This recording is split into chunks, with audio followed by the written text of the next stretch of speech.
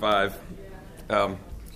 Welcome to Achieving the Impossible, Strategies for Projects That Seem Unlikely. When I put this together, this session came together last year at Battle Decks. I was sitting at a table with Leo and a mutual friend. I was talking about what I was doing, and he said, "Oh my gosh, you and Leo got to present these because you can't believe what Leo is doing."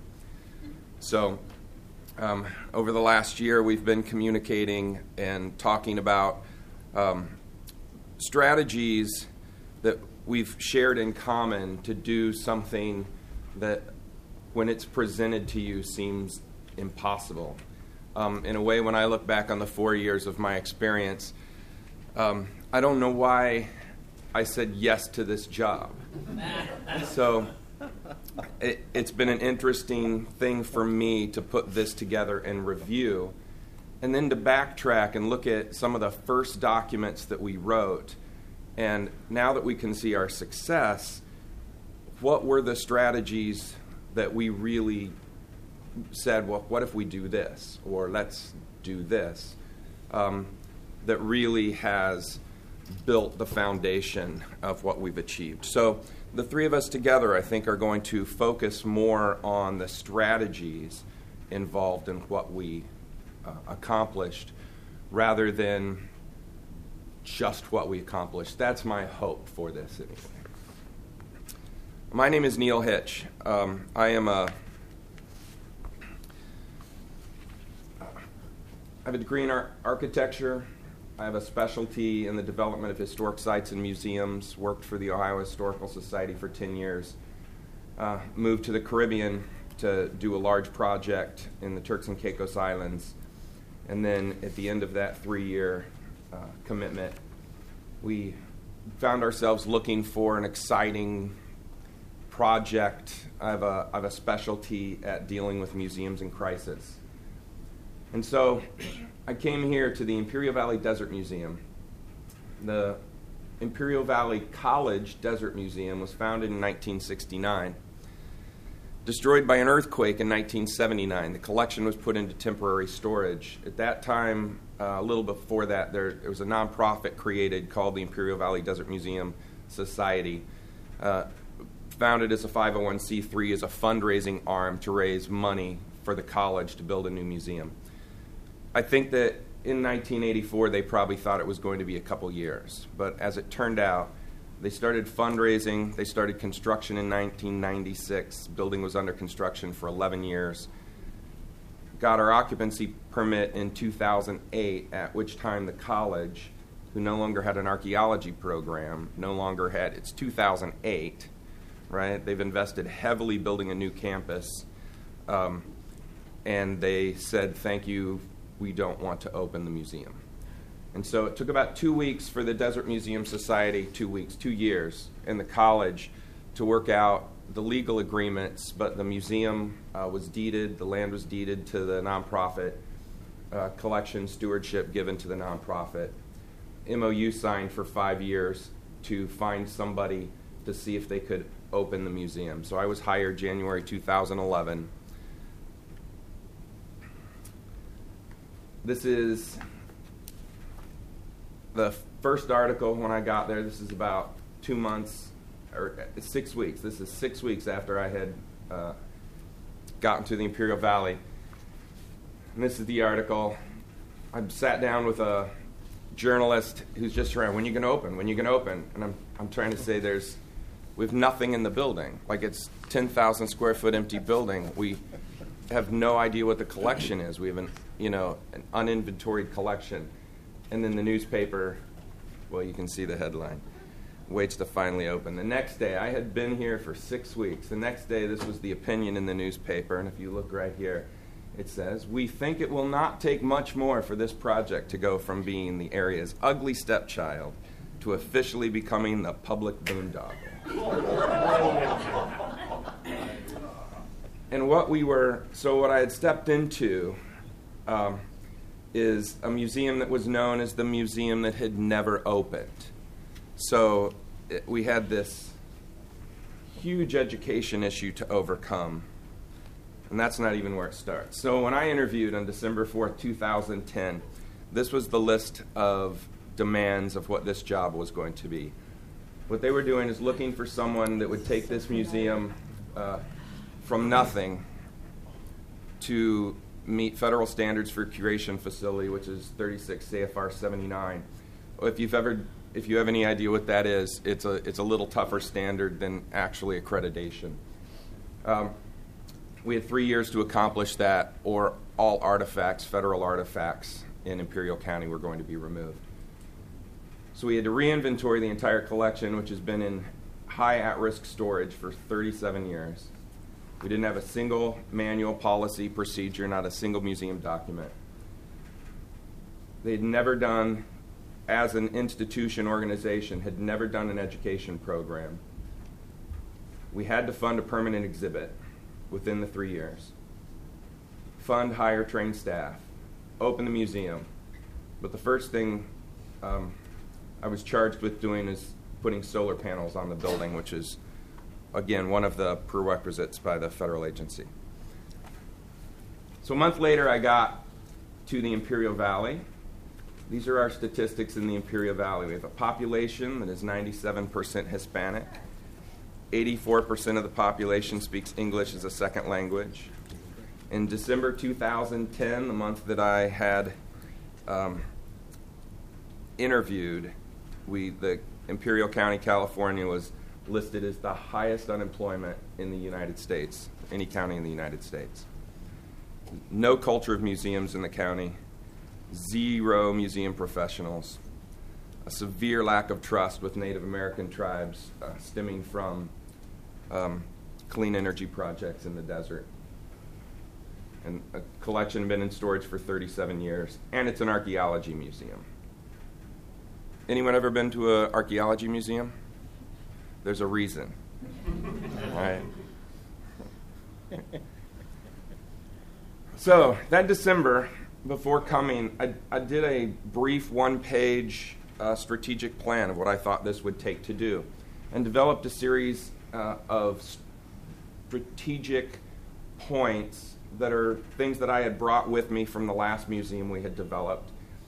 The first 2 of those are my soapbox issues, which is creating viability and building sustainable partnerships. So when we started that first year in 2011, the Desert Museum Society had about $80,000 in the bank, memorandum of understanding with the college that provided $50,000 a year. Halfway through the year, we received a donation from Pattern Energy of $50,000 to build our labs out. So we started with these goals. The first thing, I wanted to develop an official strategic plan with community input, institute the We Do Stuff program, find partners, find people, build the interior out of the museum. Now, this is the question you should ask. What is viability? What do I mean when I say viability? So when I develop museums, what I'm looking for is to develop community-based programs and place that museum in the community so that the community refuses to see the museum fail, that you become viable to the community as a resource, and whatever that means, and that the community goes to bat for you. So you're not always pleading for money in that community. The community is pleading for money for you. So the We Do Stuff program came out of my interview with a joke with one of the trustees. And what this really worked at is the beauty of what happened to me at this location is I'm working now with an 11-person board that didn't care at all what we did. All they wanted to do was open a museum. So it was a clean slate for anything we wanted to try and do. So we did a quick assessment of the strength of the collection, what would work in the community, and developed this program where we thought, well, let's get a research fellow to study our ceramics, which are the best part of the collection. Let's get a traveling exhibit. I wanted to do some kind of exterior adventure type of exhibit or an adventure program. I thought we could do ceramic making or an art program where we made ceramics, a visiting artist. Then these two ideas of mission and music nights. We have no collections in the building, nothing in the building. So the idea was we were going to come out to the museum and drink a lot. It was the idea. By having bands out and then by having stargazing. So as that first year got off, one of the first partnerships we were able to make is with the Bureau of Land Management. They had already grant-funded an intern program where they had 3 years of funding. First year had already happened before I got there. So they were bringing 2 archaeology interns in to begin reinventory, repackaging of the collection. And so we were able to take that program over. Though it's all BLM run and paid for, we brought them into the museum, and then I began managing the 2 interns through the course of these next 2 years. That program would eventually develop into a real program a very active intern program that we have at the museum. In the last 4 years, we've had 9 interns come through the program. 7 of them have left our museum for full-time employment, either in the museum or the archaeology field. That first summer, we brought a visiting artist in that spent the summer. Full disclosure, this was my son. My son came home from college as an architecture student. I made him pilot this project out. We got some kids from the community. We live, the 140,000 people in the county. Museum is in the middle of the desert in a community of about 200 people.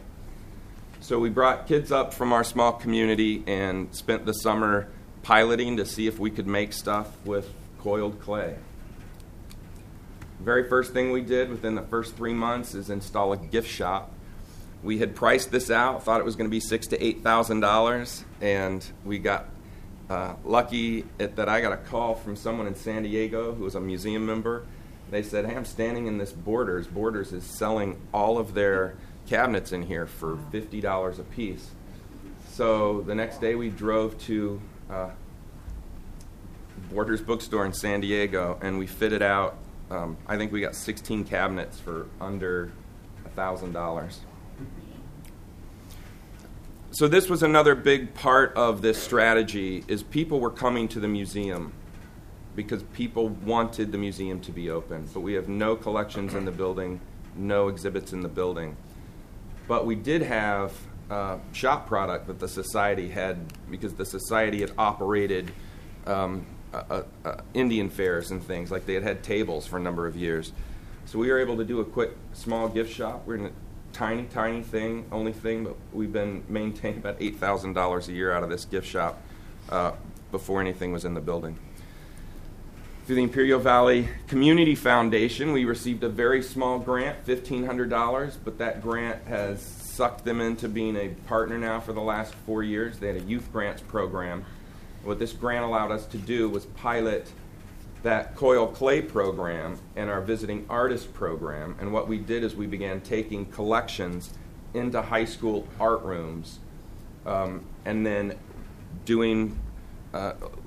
teaching the traditional methods used for the last 1,000 years in California to make ceramics, and using these as a step-off point for students to develop other art. And this is my president of my board of trustees and my 3 sons doing our build-out of our shop. So the second thing we implemented at the museum was a conservation lab. The other sustainable partnership that has been unbelievably successful is we connected with 3 informal hiking clubs. And these are guys like this guy in a hat sitting here that maintained a database of names, and he hiked every Sunday as the Imperial Valley Trekkers. And they had this, they would hike to some place in the desert. Everyone would pull out a fancy lunch out of their backpack. They would eat lunch and then take a siesta. They would take a nap in the desert, and then they would hike back out. And so we partnered with these people doing this. I wanted the museum to become a clearinghouse for people doing desert activity. And we began hiking every weekend. We live in an amazing place. So Imperial County, California, in the heart of the U-Haul, is amazing. This is a picture of the 5 people in my family hiking on a ridgetop Native American trail. We have the largest collection of intaglias, earthen artwork, anywhere in the world outside of Nazca, Peru. We have over 300 desert intaglias like this.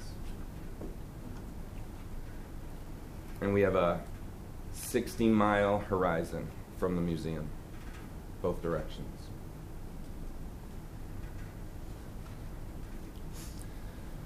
So we started the new year. That first year was really about setting up this viability, getting into the community, taking our programs, since we didn't have anything in the museum, taking those programs out. In 2012, the strategy was make the most of your assets. And part of that is looking around at what are your assets. Big thing that happened this year is we received our first large mitigation donation from San Diego Gas and Electric, $370,000. That money was very specific set, though, for development of intern program, put the solar panels on the building, and begin planning visible collections. The goals this second year really were about community engagement and getting the collection curated. Know your assets. So one of the things we had on the at the museum, we have 2 trailers. And these are trailers sitting in the middle of the desert. They were nasty and they were used for storage.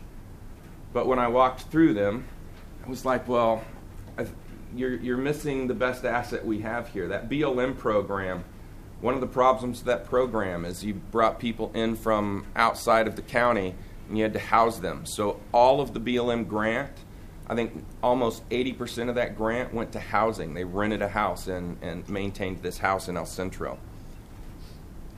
So our trailers aren't great, but this was the first project we did. We rehabbed these trailers, made them habitable, and what that allowed us to do is provide staff housing and take advantage of our second asset, which is finding the right staff. So Jessica Brody had come. I was, prior to coming to Imperial Valley, I was in the Turks and Caicos Islands, and Jessica Brody came to do an emergency project there. And so she had been in the Caribbean, had gone for a year to do a project in Australia, and then I knew she was coming back in the United States, had nothing to do, and so I called her and said, I have a place to live and a job that doesn't pay anything. And but it was a good job. And she came out, and we treated that collection as if it was an emergency project. So what we did over this year was triaged that collection as if it had been, what we did in the Turks and Caicos, which was salvage a hurricane-damaged collection there. What she did is developed a volunteer program of 53 volunteers. We trained all the 53 volunteers in our Past Perfect database and like what we were doing and bringing collections in. We've spent over 6,700 volunteer hours. We've touched every artifact in the collection. Every day was like Christmas. You would bring a box in. You can see the boxes up there on the shelves. Collection came in boxes. You had no idea what they were. You would open a box and have to puzzle it out. The artifacts had been disassociated from their paper records. So every artifact had to be tracked from its number, and then we had to track and find the archive part of that as well. With volunteers, we did a build out of just some simple walls and began hosting local art. So one of the assets we had is we have a very engaged local art audience, but no one supporting them. So what we began to do is working with local artists. This is, we hosted 7 of the college professors in our county that were doing artwork, and then presented them as if they were artists. So one of the things that we brought to the table was the professionalization of just what local people were doing, trying to and supported that as if they were a big deal. And what happened with that is our local artists became a big deal. So again, we're a small, tiny county. I mean, anywhere else, it doesn't matter that much. Bernardo, you're going to see here show up again. What happened with that is because we had paid attention, to Bernardo. Bernardo, who works as an artist on both sides of the borders, then was able to work with us and work with the Madrecitas. This is a traveling exhibit, or an exhibit that exists, of 300 artists all working in miniature. There's over 500 miniatures in this collection, and this was the first time that it had ever been shown in the United States. So this is a collection of artists in Mexico. It was crowdsourced with people sending in their art, and this was the first exhibit that we brought in, that everything was in Spanish and was interpreted in Spanish, and our opening was all in Spanish. But again, what Bernardo did is all the work to get this across the border, which was a lot of work, because we were supporting local artists. Gold Fever, this wound up being a temporary exhibit up in the building for almost 9 months. One of the things that we did is we went out to the community. One of the people in our community said, "We really would like you to do karate," which doesn't seem like it has anything to do with our mission, but our mission was to get people in the building. So we took our empty classroom, and for 3 years we received a grant, for a Healthy Lifestyles grant, to do karate. This was our most successful youth program we've done at the museum. And the Coil Clay program has become our #1 asset, where now this program goes into the community at fairs and festivals. We now reach about 1,100 students a year with this program. We do 6 major festivals in town, in the county, and the artwork now coming out of this program is outstanding. So in the 4 years that the program's been working, we've had students basically learn a process of ceramics and now are producing things that are quite remarkable. This is my other specific goal: 2 articles per month. This goes back to viability. I wanted people to see us in the paper all the time. How does that work? This is how it worked. I got a job at the paper. So what I saw is one of the skills I had is I can submit articles to the editor which don't have to be edited. His problem was a lot of the people that he was working with, he had spent too much time on their work. I began writing advertorial copy, so where they would sell ads, and what this wound up doing is I'm all over the county looking at places tourists would go, and then as a historian, it's easy to find where resources are. So you're able to put resources together, which everyone else just couldn't believe, found amazing. Working for the paper allowed me to build contacts and trust, so that any time now that we have submitted a press coverage, what we get is really good press coverage. And we've been very successful. We maintained that every 2 weeks, or every 2 months. As we entered our final year of what I'm going to talk about, and this was our big year. We completed in 2013, which was the year that we had to get our approval to curate federal collections. We completed a map, a cap, AAM core documents, and in December of 2013 received our approval. Began piloting field trips. So everyone know the museum assessment program here? So the Museum Assessment Program is a program that you apply to. It's a free program. What you get from AAM is a peer review. You get a reviewer come to your museum, give you a report on your museum. This allows you to fill out what you need to achieve. What was unusual about what we did is we did the map, and we followed that immediately 3 months later with a cap, which you're not supposed to do, but we were on steroids trying to get this assessment with BLM completed. And I wanted these back to back so that what we had is we were pressured to achieve the priorities listed in the map. One of those things is what we found is that the map reviewer came through just that we were getting crazy readings for our maintaining humidity in our building. And what he thought that it wasn't our building, that it was that our units were bad. We just bought really bad units. And what we were able to do that day is replace all of those units so that the 2 months later when our cap came, that had all been taken care of. And then meeting the standards. So the American Alliance of Museums Core Documents Verification Program sets out five core documents: your mission statement, collections management policy, emergency management plan, ethics policy, and an institutional strategic plan. So within this 2013 year, we became part of this program, one of the early museums to finish this program. I assigned each of those documents to a staff person or a volunteer. We rewrote all of our documents, and in October 3rd received our verification that our documents met best practice. And this is our 2014. We've had an amazing year. So at the end of 2013, we did receive our federal curation. What that did is kicked in some mitigation dollars from some energy projects to build an exhibit. In August 2013, began designing that exhibit. The relationship with the press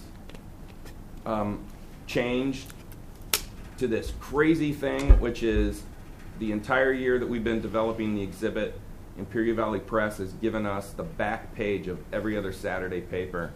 And what we've done is twice a month we produce an article that comes out about the paper that has kept a public buzz about what was coming with the permanent exhibit. And in this, these are pictures from August. This was the design concept for archaeology. This is what we have. What you look here is that archaeology museum end of what we've done. We've tried to place in both STEM and Native American culture. These rocks that you see to the side, every fake rock in the museum is an actual rock someplace. That blue strip is called a rock talk. It's a board that comes out with map and direction and interpretation of a hiking destination so that you can go see that rock and why that rock is important. Which this destination is not about the rock, it's about a series of metates, which are grinding holes that are at this location. And now we are just a museum. We went from 10,000 square feet of nothing, $80,000 in the bank. We have a website and our blog and a new Twitter account. We've received great local publicity, received some really nice national publicity. This is an article in AAM Museum Magazine, September 2014. We have 600 fourth graders coming through the building in the last 2 months. And last year awarded 3 National Endowment Humanities grants, including the largest single grant to a museum in the state of California. Wow. And that is to build an endowment for permanent staffing. This is what my treasurer gave me that he wanted you to see just about 2 days ago. So he's kept track of everything. When we talk about achieving the impossible, when I came to this museum, it was a dream and a chance that we would open this museum. No one thought it was going to be possible in the community. And so he wanted you to know he's written 748 checks, $1.6 million. This is not staff, this is not salary or anything. This is development money that we have raised and spent in that building. Thank you very much.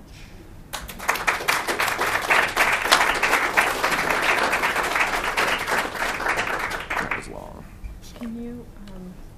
keep opening this because it keeps blacking out, so just show it to me every once in a while so I know how much time I have left. Can I see if I see it? Yeah. Hi, my name is Jackie Ainley Conley, and I'm the museum administrator for the City and County of Broomfield. Like Neil, I was hired to open a museum. My pictures aren't showing up on your, my picture isn't showing up. Shoot, I don't know what happened. That's all right. Well, I'll just keep going. Shoot. All right, well, we'll see how this goes. Do you know here? Sure. Okay. Let's just... While Neil's looking at that, I'll just say I, too, was hired to open a museum.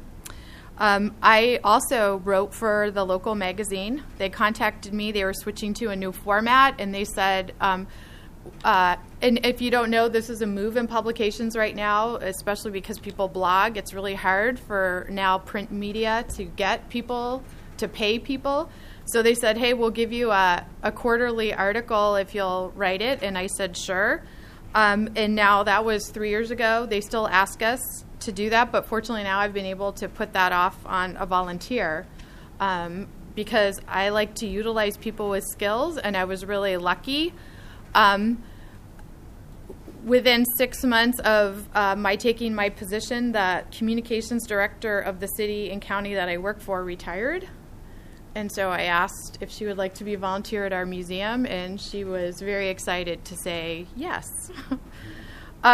So I am in the city and county of Broomfield. Wow. Okay, my PowerPoint's not going to match my talk. So, but I'm in the city and county of Broomfield. We are Colorado's newest county, and we are one of the newest counties in the United States. We're 55,000 people, and we were carved out 10 years ago.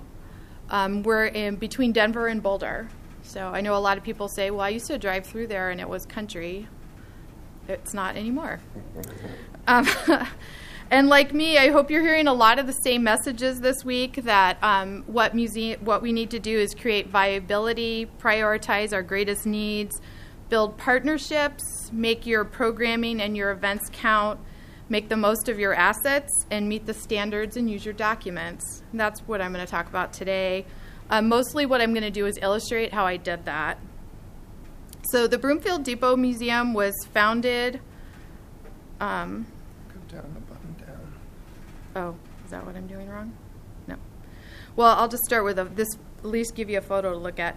The Broomfield Depot Museum was founded in 1982. It's housed in the town's original train depot. Historically, it was a living-in or combination depot, and what that means is in addition to having a waiting room and a ticketing office, it had quarters for a station agent and his family to live there.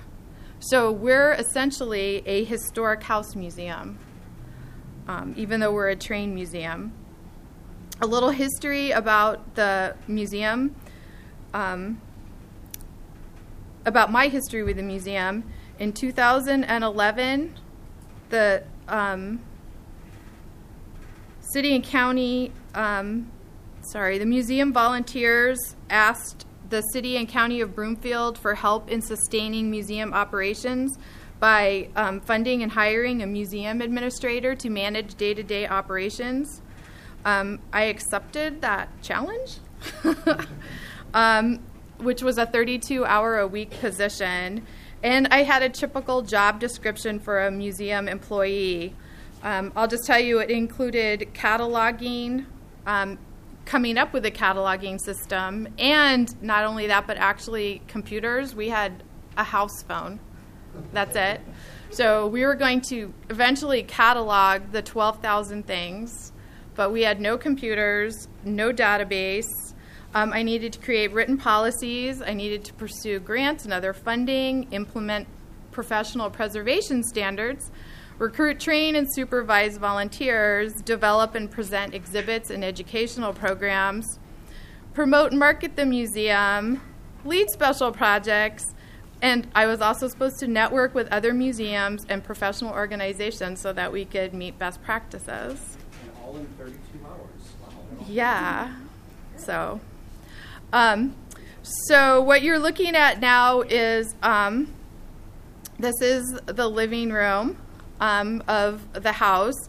So what was the depot like? It was a nonprofit museum run in a city-owned building. So essentially, the 501c3 sold us the collection for $10. It was artifact-rich with 12,000 items, most of which were on exhibit. As I mentioned, we didn't have a functioning computer. The collection was not stored or safely exhibited. It was suffering from all 10 of the agents of deterioration, if you know them. The exhibits didn't make sense. Here's our collection space in the basement, which you can clearly see we have some problems with how we're storing things. My museum.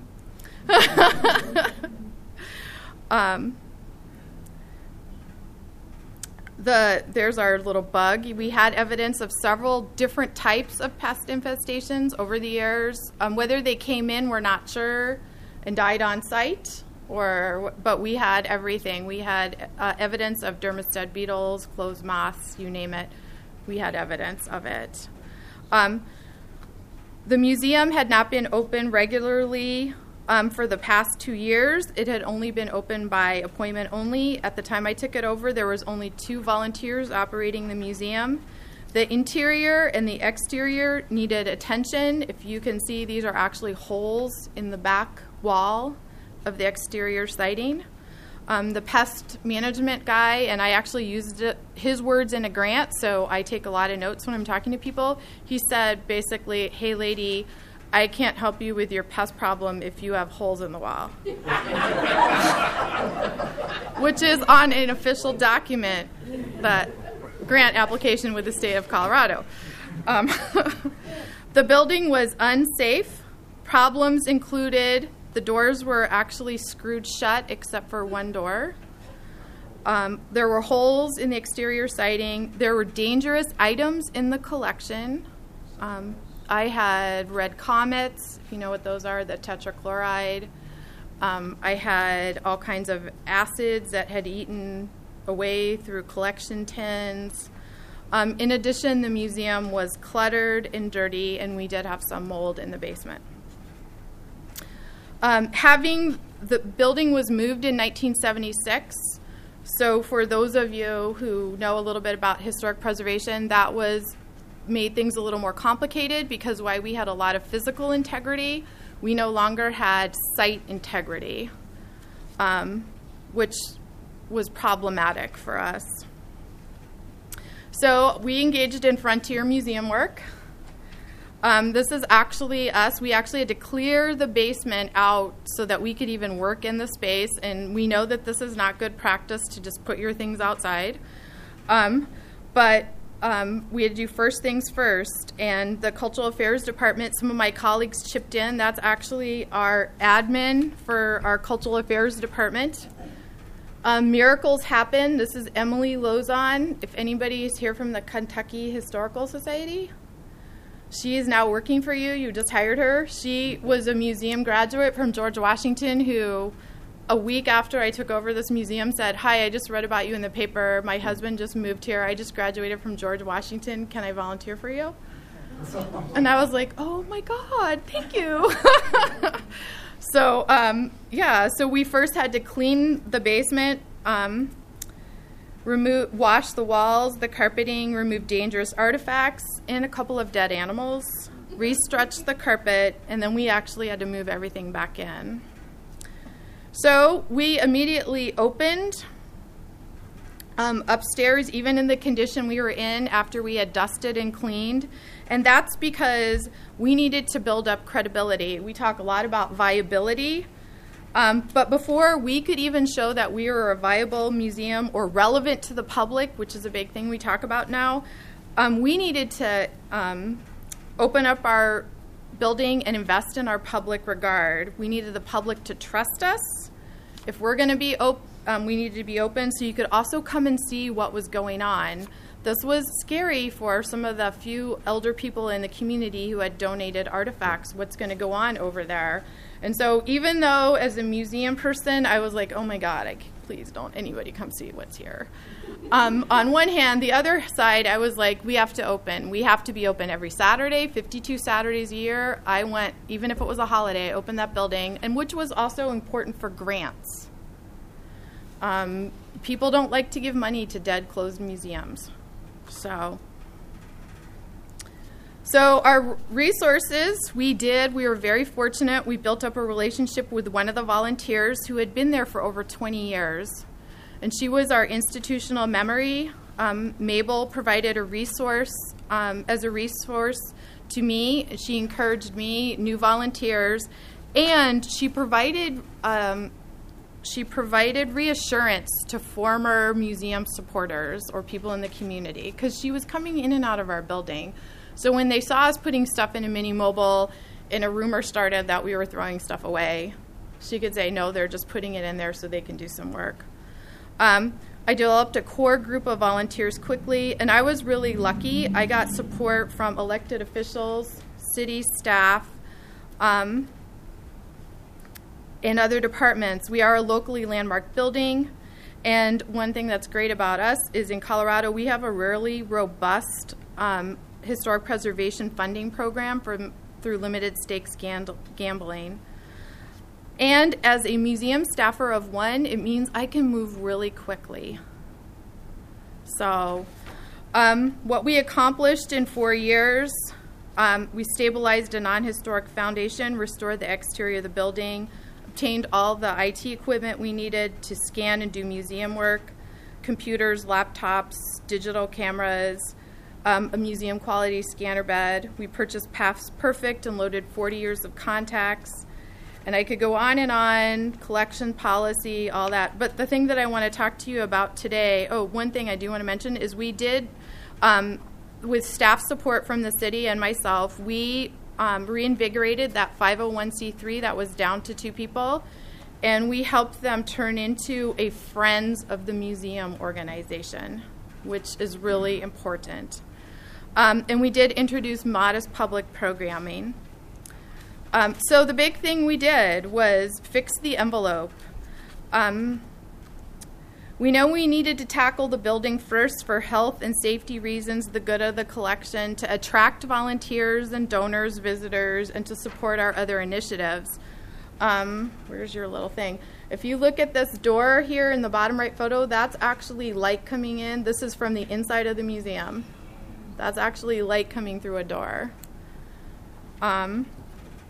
And so our building, we decided, was our most important artifact.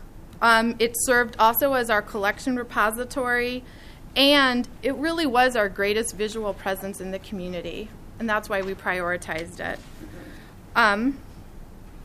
So we were very aggressive. In 3 years, we planned, secured funding, and carried out the first 2 of the 3 phases of rehabilitating our building, start to finish. And so what that meant was in 2012, while I was applying for a state historic fund grant for a historic structures assessment and preservation plan, and I asked if you would start passing that around. I just want people to see what a historic structures assessment looks like and a preservation plan, because we talk about them, but people don't always know what they look like. So we hired a preservation architect to come in, evaluate our building, and give us some suggested phases of how we were going to work on the structure. So that was the first thing we did. I got a $15,000 grant for that. And while I was working on that, I'm really fortunate. My supervisors were applying to the city for a $200,000 capital improvement fund, funds to be used towards this phasing once it was completed. We did receive the grant, and the city did approve this $200,000, which part of that is our friends are starting to get going. We're getting in the paper a lot. The city council sees that. And I want to just mention that we talk about using documents within your museum as a strategy. Your collection policy to justify why you make that decision, why you can't let somebody touch that. We actually use city documents a lot to justify things that we need for the museum. And so in our case, my supervisors were able to show that the depot was important economically. Now I can see, why would a museum that's closed or barely open be important economically? Well, the fact is our building was on almost all phone books, magazine covers, postcards, anything that had to do with our local city celebration. It was used internally and externally in advertisements, including economic development material. So you might want to take care of that. It also met with several of the city's comprehensive planning goals. So we were able to tie that in.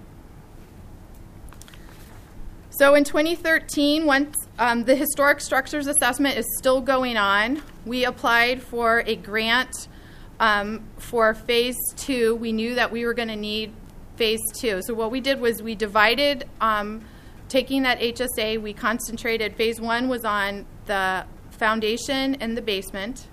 Phase 2 was on the rehabilitation of the upstairs, kind of the more sexy part, the windows, doors, and exterior siding and trim. So we applied to the State Historic Fund for a grant for that of $94,000. Wow, these didn't work.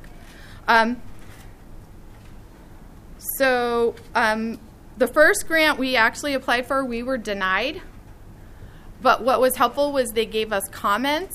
And so we applied 6 months later, and we actually received that $94,000. We knew we were going to have to proceed with the first phase, that foundation phase, no matter what happened, because it was our building and the foundation was starting to fail. What we didn't know is if we would get the upstairs part, the pretty part, and fortunately we were able to do that. So this is actually a helical pier. We had to have 7 put into our walls. When I say that we had to stabilize our foundation in our basement, I mean we had micro piles, helical piers, all the finishings had to come out. Then this was the upstairs. So what we did was we made our plans, collected our money, and then in January of 2014, we closed for 8 months, and we lined up our phases. I mean, we made it so tight, which actually turned out to be a benefit, because when we were working with contractors, we could say the next phase is starting October 1st. And it put a lot of pressure on them. It was a lot of pressure on us, but it actually turned out to be really good. And so we closed for the foundation, then the upstairs, and then we reopened, and that is actually when, after reopening, is when we were able to tackle our landscaping that was outside. So this is what it looks like today. So it looks quite different. Thanks. Okay, well, so the last point I just want to make, and in 2016 we've already applied this year to the city for $50,000 in capital improvement funds, and that will be to replace our roof. And our goal, going back to this photo, is that is a asphalt shingle roof. We do not have a restriction in Broomfield, a fire restriction, so we're actually going to hopefully be replacing that with wood shingle as it was originally constructed. So, building partnerships and making your programs count. This right here, I learned this at an ASLH historic house museum workshop. If you haven't been, I highly recommend it, and this has become my mantra. I don't do anything unless I get 3 benefits out of it. So for example, this is soon after we opened. We were thinking people might be a little scared because if you didn't notice, we went from bright from dark red to totally different color scheme. And we were afraid we might get some feedback. So before that even happened, I'm like, we're going to talk about why we picked that paint color and the conservator we used and how she did it. We wrote it up, put it in the magazine, and then we had a workshop. The history and identification of paint. It's more interesting than you think. Because you got to sell paint is a pretty hard topic to sell. This is advertised on the History Colorado website. So we said we're doing this program, and they loved it. They put it on their SHPO's website. Okay, so that's helped me, because that's one of my funders. We found $50 to pay our conservator.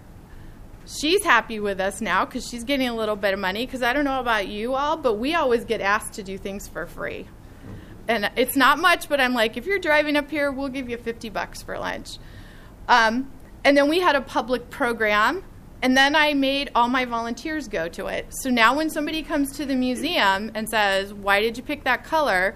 They can talk about the microscope and how she took 18 paint chips. And so there you go. Other examples of that were a yarn bomb we did after we got our grant. This is when it's still red. We celebrated by having a yarn bombing. Knitting was something people did in the depot while they were waiting for trains, so that ties in. It was a way to celebrate, and we did it on April Fool's Day. We got the street department, because I work for a city to help, so they actually put those massive signs that you see advertising if you're having construction traffic. They actually put them on the road, and they said, April Fool's Day, you've been bombed. You've been yarn bombed. This is how successful. So what we did was we set this call out to knitters to just come knit at our depot, and then we told them about the yarn bombing, and then the word spread through social media. This is actually the mayor of Westminster, Colorado, the town next to us, which also has about 50,000 people. The mayor came. These are teachers who brought, they have a program at our local high school called Crocheting for a Cause.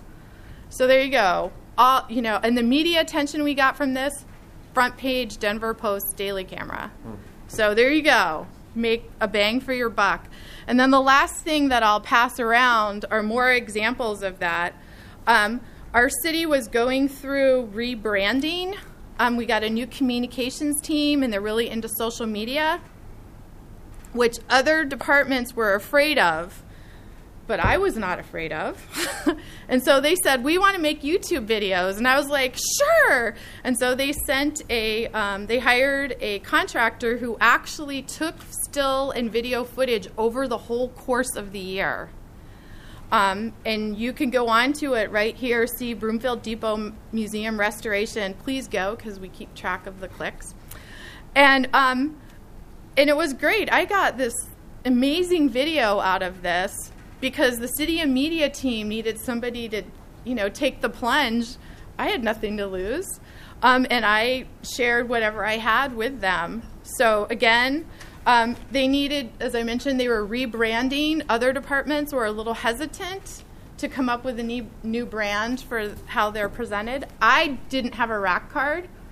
So I was like, sure, I'll rebrand myself. Can you make me some rack cards while you're doing that and show me what the brand will look like?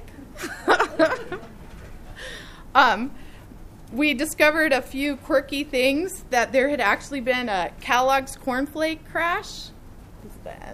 A Kellogg's cornflake crash in Broomfield in February 1915, which made this year the 100th anniversary. In our collection, if you can believe this, while we were rifling through stuff, we actually found a recipe for cornflake fried chicken by one of the pioneers of our town. And our friends group needed members. So they said, why don't we celebrate Kellogg's Cornflake Day, and we'll give out these recipe cards with how you can become a member on the back of the card. There you go. We've covered our collection, membership for our new friends organization, history, and a giveaway, all of that. So I'm a big proponent of that strategy that I learned. So what's next for us?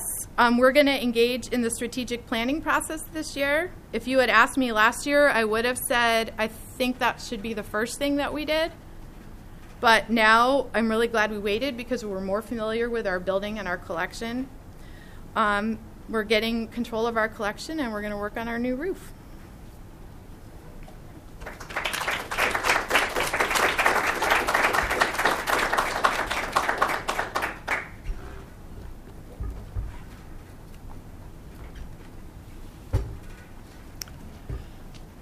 Good morning. I'm Leo Goodsell. I'm the director of Historic Westville. I came on as the new director in January of 2006, and it has been an interesting ride I've been on since then. Unlike Neil and Jackie, I'm not really going to talk about restoration or getting exhibits open or anything like that. I've got a village I'm moving, so that's what I'm going to talk about. We'll start with a real brief history. Westville began in 1928 as a project by a person named Colonel John West in the city of Jonesboro, Georgia, which is about 20 miles south of Atlanta and about 2 hours north of my current site. He ran it until his death in 1961, and his foundation continued it until the collection was purchased and moved to Lumpkin, Georgia, and renamed Historic Westville in his honor. So we're not a Wild West town as some people think we are. We are a site that honors someone. And this is his museum in Jonesboro. I'm sorry.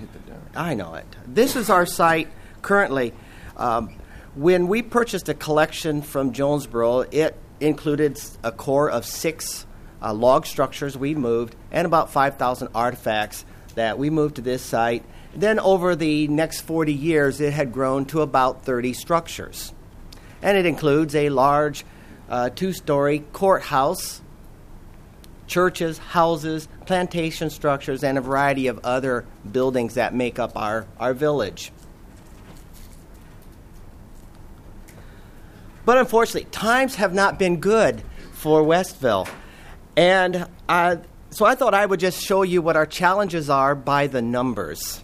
The top line, it's sort of an erratic line, but you can see after the big spikes, which was a capital campaign that we did back in 2000 and ended about 2004, and it wasn't really that successful. But what it did do, it grew an endowment for us. But it didn't do any of the other things that we wanted to do on site. But as you can see, that blue line kind of jaggedy going downward.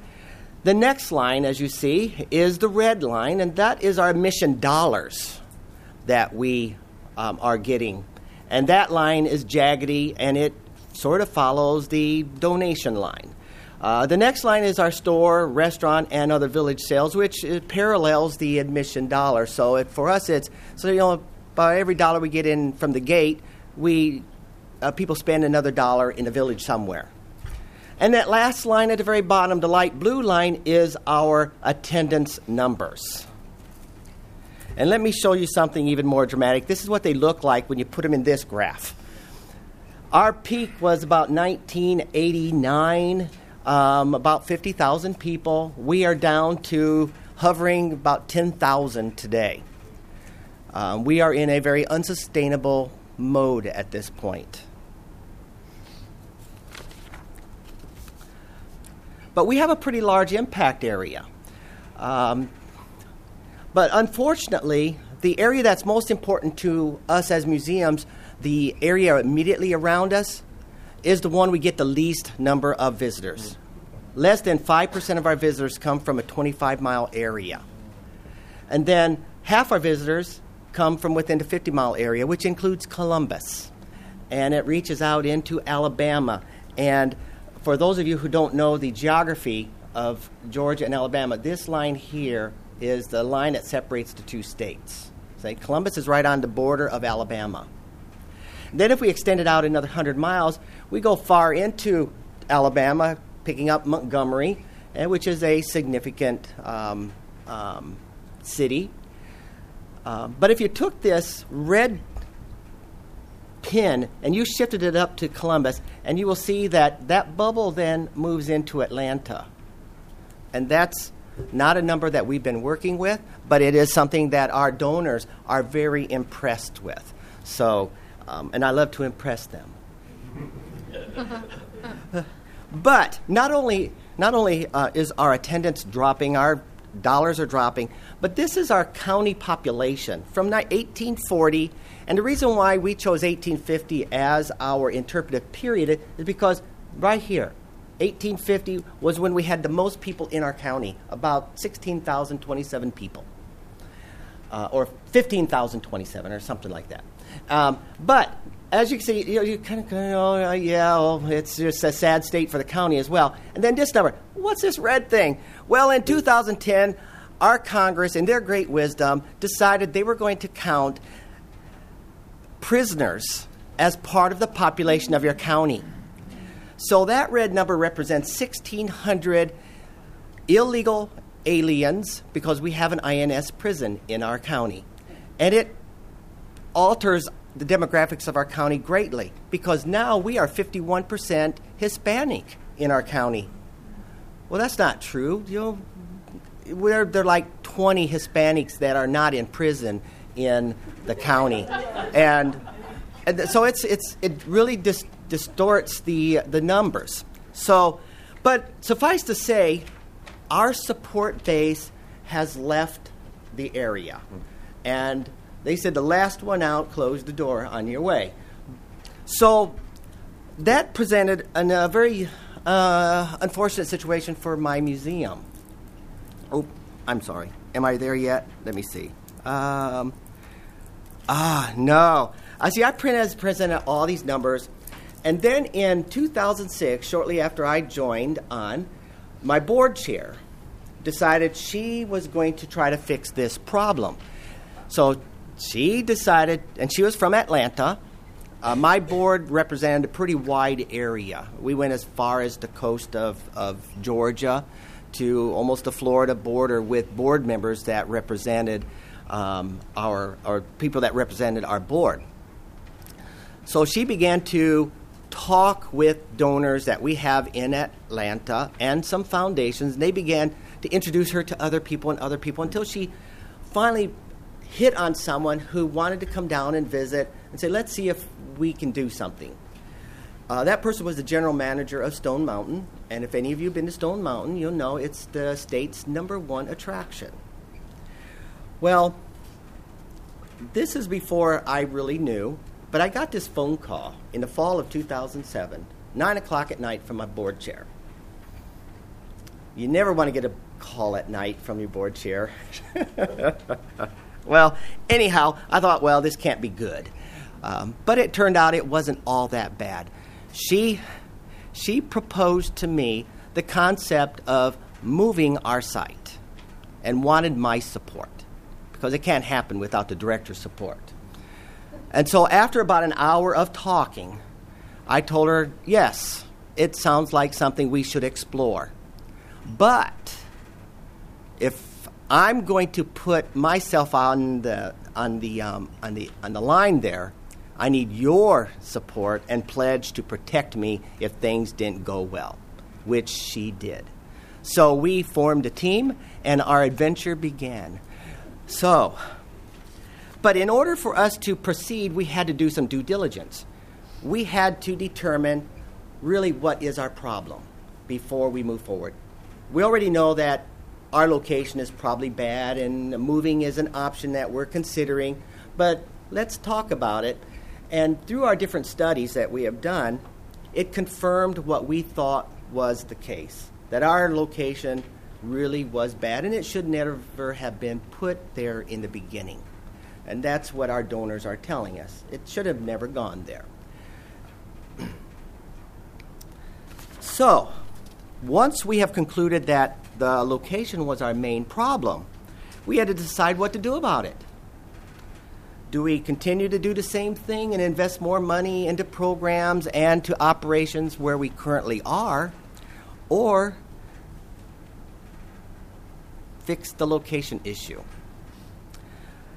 as you saw on the charts I gave you, our donor base had disappeared. Our population had disappeared, and our visitors had disappeared. Everybody, and our volunteers got old. And the children moved away, and they weren't volunteering for us. So, everybody that you need in order to keep your museum sustainable was no longer in our backyard. They had moved away 35 to 150 miles away. So what do you do about it?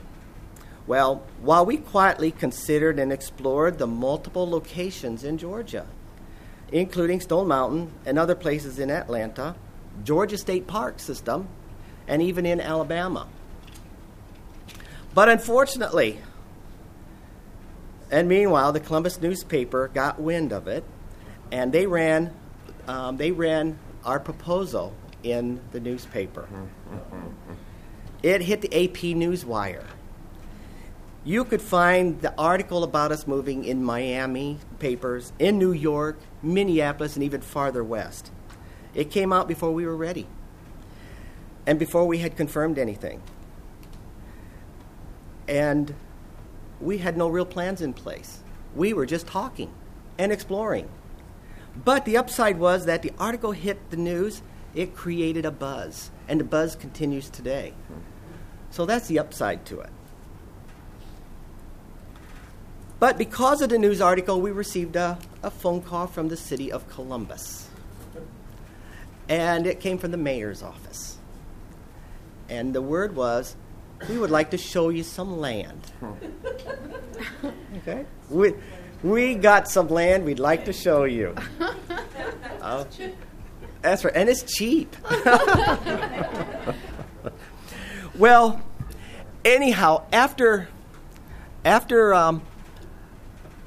some of my board executive committee and we went down to visit with the city. We looked at what their proposal was. Then we went on site. We walked through the property and thought, oh my God, this is the most beautiful piece of land with so much land in the middle of a city that is empty, waiting for someone to do something. And the city wanted us to do something. What's wrong with It's what? What's wrong with it? Oh, well, there's one major problem. Okay, there's a power station right there. All right, it's a Georgia Power substation that right here is Fort Benning, and it provides power across here to Fort Benning. It was built in 1941 to support a growing Army base preparing for a war. So it's got some history. So we want to tell that story as well, from afar. Well, anyway, after we had talked back and forth, we looked at it. After some negotiation and some gnashing of teeth with my board, we settled on an agreement with the city of Columbus in August of 2013 that we would place Westville here. They would give us this land, about 38 acres total, and that we would build an RV park and campgrounds right here, because there is no RV park in the city. The closest one is 20 miles away. And Columbus is like 3 miles over here, 2 miles. Less if you fly. And so we saw a huge opportunity. And then finally the city says, we want you to consider this package too, because right now nothing is happening with it, and they would like some sort of water recreation to happen. And we thought, well, that then is the final protection of our boundary. Nothing can happen while we have it then. And because this is Fort Benning on right here, and the river or the creek separates us from Fort Benning, and this road separates us from Fort Benning, and then the river that separates Alabama is up here. So we found ourselves in a very unique and interesting situation that we thought we should capitalize on. And this is all wetlands along here, right here, and so it can't be developed. Is it time? Oh, okay. So then once we decided to do that, we had to have an interpretive plan developed. Okay. And So the New Living History site would have 4 major components on it, completely different from what we have, with a town and a rural and some frontier and some native creek area. So that would be our primary area. But how would we pay for that? Because it always comes down to money. We didn't even have a financial plan in place. How are we going to make all this happen? So we had to launch a capital campaign to support this. Well, we had to hire a development director. And then we had to hire the fundraising council. All this was happening all so fast because, remember, 2013 in the fall, we got an MOA with the city of Columbus. Then, in the winter of 2013, we were exploring hiring a development. Well, we hired a development director right away, then hired the fundraising council right after that. And then before the feasibility study was finished, in the spring of 2014, we got our first major commitment. We hadn't even asked anyone for money yet, but it came forward. And then once the feasibility was finished, by that fall we had a second commitment, and it was even bigger. We had already passed the requirement that the city placed on us for the transfer of land. So, that's where we are. We're still in the middle of a capital campaign. We're hoping to have it done soon so we can begin this project and begin to move buildings. We have done none of that yet. But we had several challenges and hurdles. One is we had opposition in Lumpkin and Stewart County. They didn't want us to leave. They were doing everything in their power to prevent us from doing that. So there was a major schism that occurred. We even did a public meeting so they can come forward and talk. We can present them, this is our plan, these are our problems, this is why we're doing what we're doing, give us your comments. Almost all the comments were negative because they didn't want us to go, so they found reasons to be negative. And only 2 offered proposals on doing something to raise money, but it was insufficient to even do a month's worth of operations. Then we had board opposition. Remember, I had a lot of board members from Stewart County. But it took some while to convert them to be supporters, and they did. Some of them left the board, and we recruited new board members, and then we continued to develop them. So we have a board that supports the project very well. We already hired fundraising, and then what we're doing now is we're re-engaging the community of Lumpkin. We started with something very simple, and our collections manager has boxes of photos without identifications. So we decided to host these photo ID parties. And so we did our first one in Columbus, and it was hugely successful.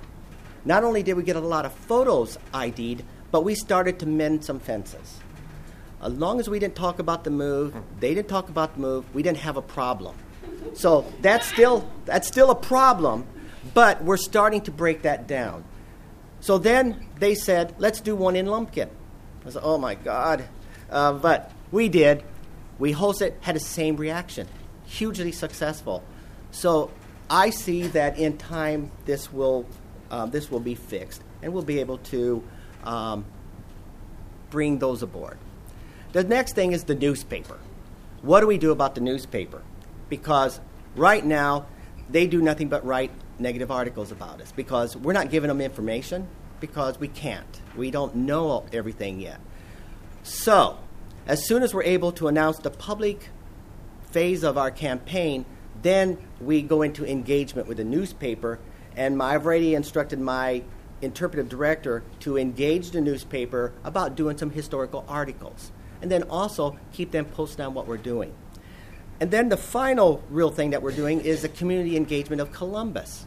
We're already negotiating with the city of Columbus to use a building they have vacant near our site to open it up as sort of a welcome center that we'll put our plans in there, and they can come in and ask questions. And we'll show everything we have and be completely transparent. Now, we won't necessarily tell them all about the money issues, items, but the plans on how the site will be developed, and they'll be able to see what we're doing just down the street. So those are things that we're doing as trying to engage the different audiences we need. But in final, I'd just like to say that, while I'm one of those that do not believe that if we move it, they will come, or even pay to move it. But if the buzz that we have in Columbus is any indication, and that our current financial supporters are any indication, then we will be as successful as our projections are showing. So that's all I have, and thank you.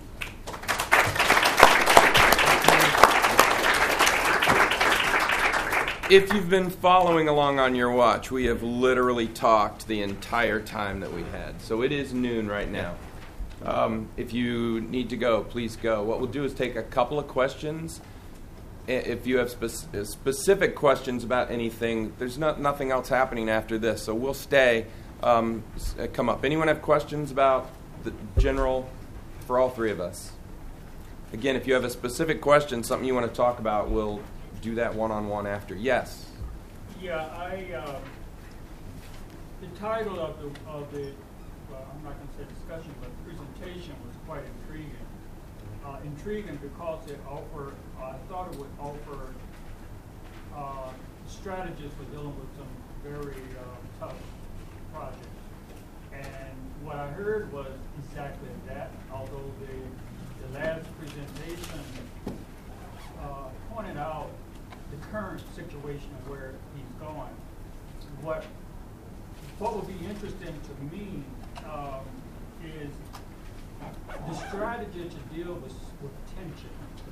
Mm-hmm. So, Jackie and Neil, you pointed out almost matter of factly how your project progressed and the strategies that you used.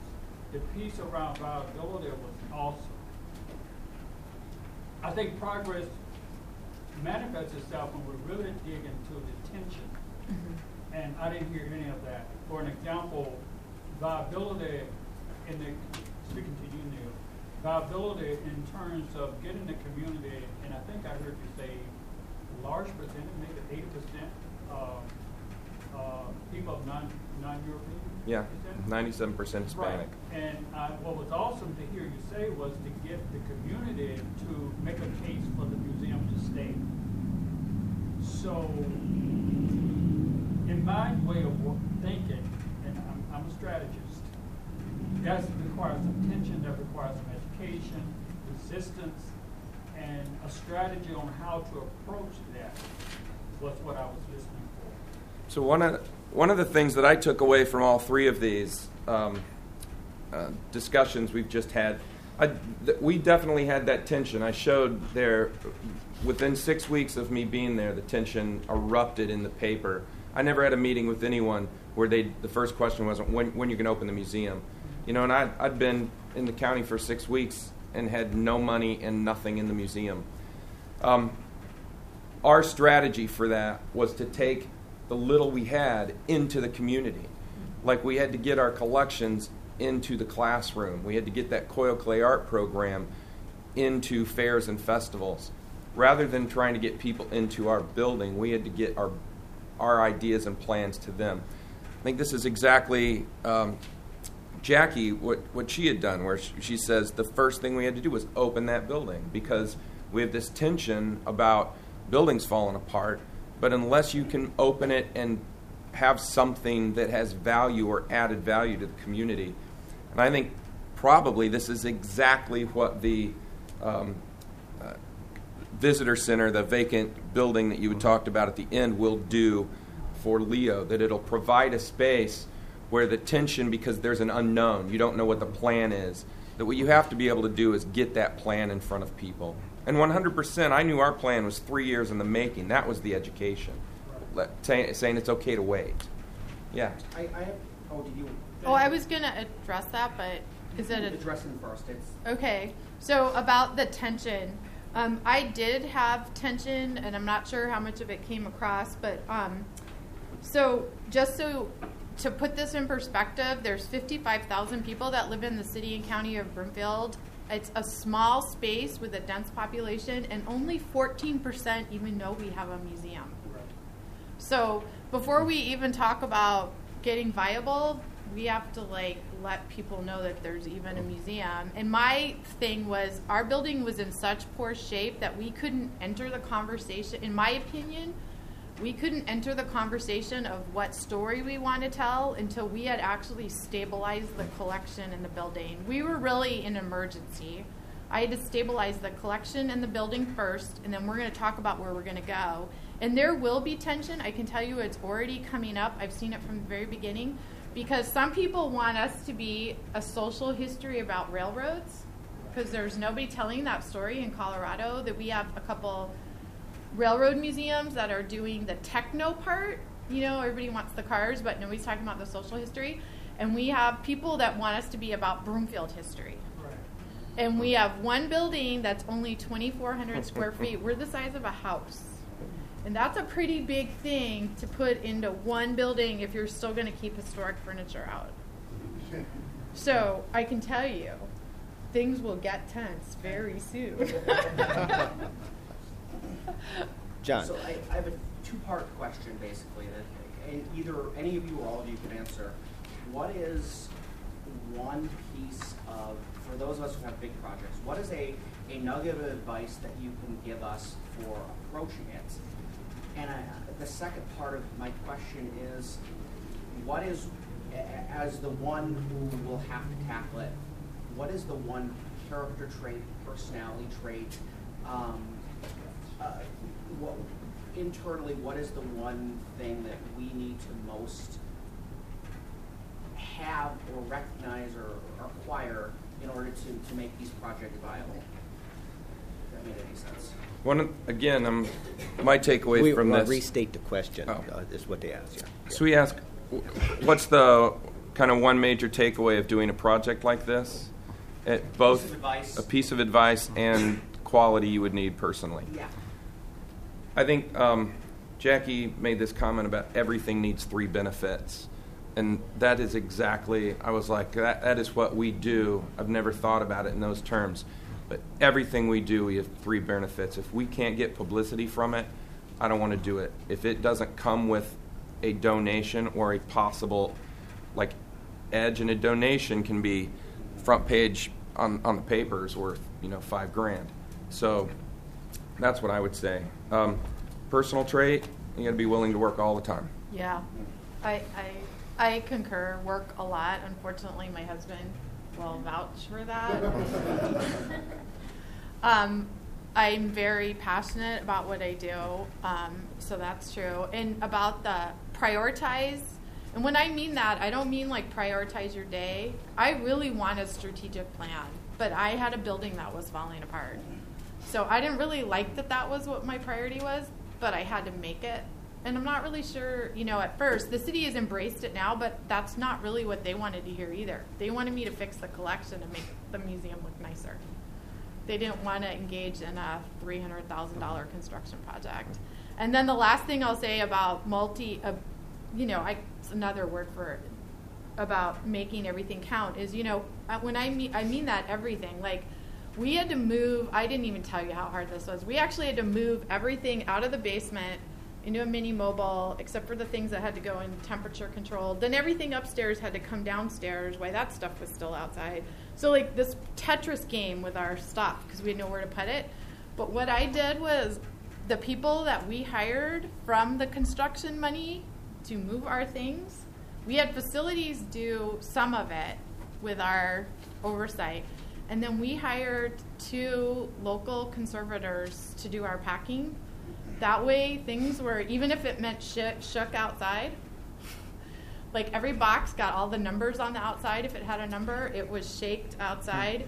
They don't really care that those people that were $20 an hour are conservators or just moving men. So I made everything count. If we're going to move that out of the building, we are not moving dirty things out. So I would say persistence, and a calm demeanor helps a lot. This project for me has been going on for 8 years. I have not lost any sleep over it because I'm assembling the team that knows what they're doing And my job is to make sure we have the money to do it. And so I had to assemble a fundraising team in order to do that. So while I worry about the money, I have others worry about the other elements, and they report to me at staff meetings on, okay, what's the progress on this? The other thing is, we haven't moved a stick yet. And we have the same issues, too, because I've got 30 structures. They all have artifacts within them. Where do I put all that stuff while we're moving? So, it's all about coordinating all these elements to make it happen. So, everybody can, eventually you can just log on to westville.org and you can watch our progress in sometime soon, I hope. So do a time-lapse video. we plan to do that. Okay. We plan to do that. That'll be really interesting to watch. One thing I heard from all of your presentations that it seems important is community engagement. Yeah. And because you need the buy-in of the community Yeah. to make this successful. We were, and the other alternative title to this, as I was talking to Jackie, would be community engagement on steroids. Because if you look at all of these, the timeline is tighter for failure. So you don't have time to fail. You don't have time left to fail. Well, the other thing I think we all kind of mentioned, too, is that we all got engaged in a project before we had the plans in place. And we are doing the things that are necessary to keep the doors open and to bring the community together. And that's really, I still have a lot of plans that we're working on. We won't have finished until a week before we break ground on a new site. So that's, for us, that's something that's happened with us. It's a project that we got into before we had the plans. All right. Thank you very much for coming, everyone. If you have specific questions, again, willing to stay as long as you want to talk about it.